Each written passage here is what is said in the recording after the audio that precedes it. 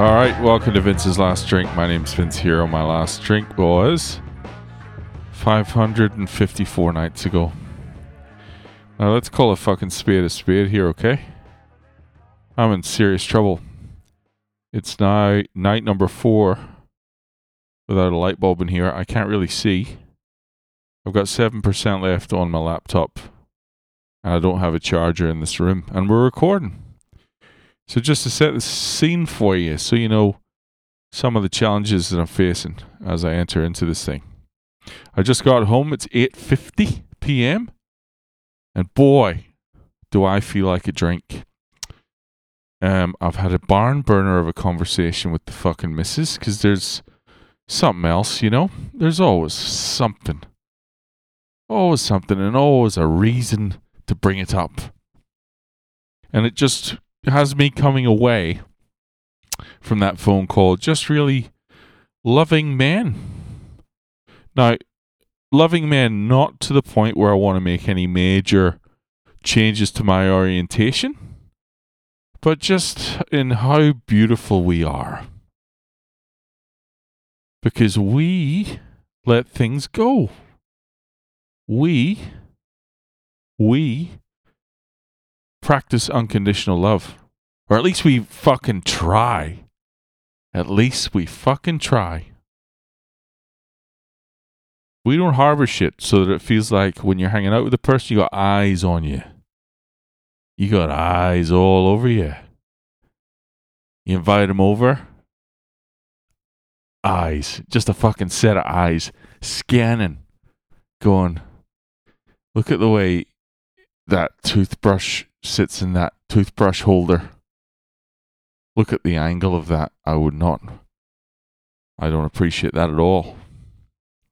Look at that vase over there. I imagine the water in there hasn't been changed. I imagine it, and it's an issue.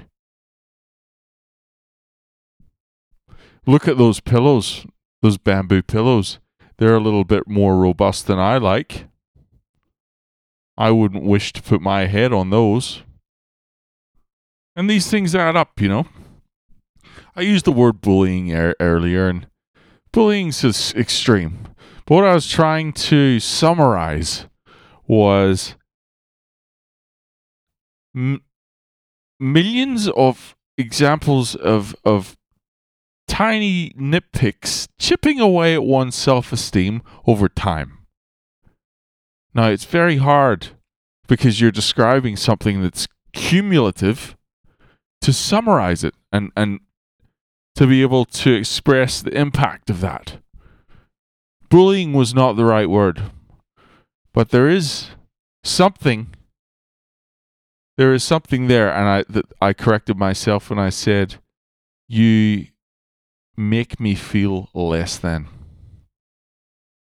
And it was a stroke of fucking genius. It landed perfectly. Fucking point accepted, which is new. Really new. And I gave some advice the other night, and I want to say to the younger male listeners, I think I was talking about using the word upset, how important it is to use the word upset, because that is, to quote the great Patrice O'Neill, comedian, rest in peace, the best to ever do it, arguably.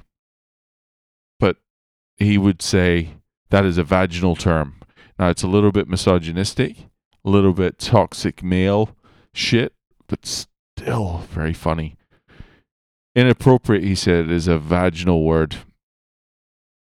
And I think upset is a little bit in that, you know, it's maybe not okay for me to say, but to say upset is not something that's natural to a man. That's all that means. And so when you speak in that language, it lands. And so when I said, you make me feel less than, add that to your glossary of terms. When you do that, it makes me feel less than. Powerful. All right. Laptop's down to 3%. It'll be a race against the clock whether or not this gets uploaded or not. I said or not twice. But I'm coming apart at the seams, people. Thanks for listening. I love you. If you want to send me an email, please do. vinceslastdrink@gmail.com or Instagram or Twitter @vinceslastdrink. But otherwise, you know what? I'll talk to you tomorrow. Take it easy.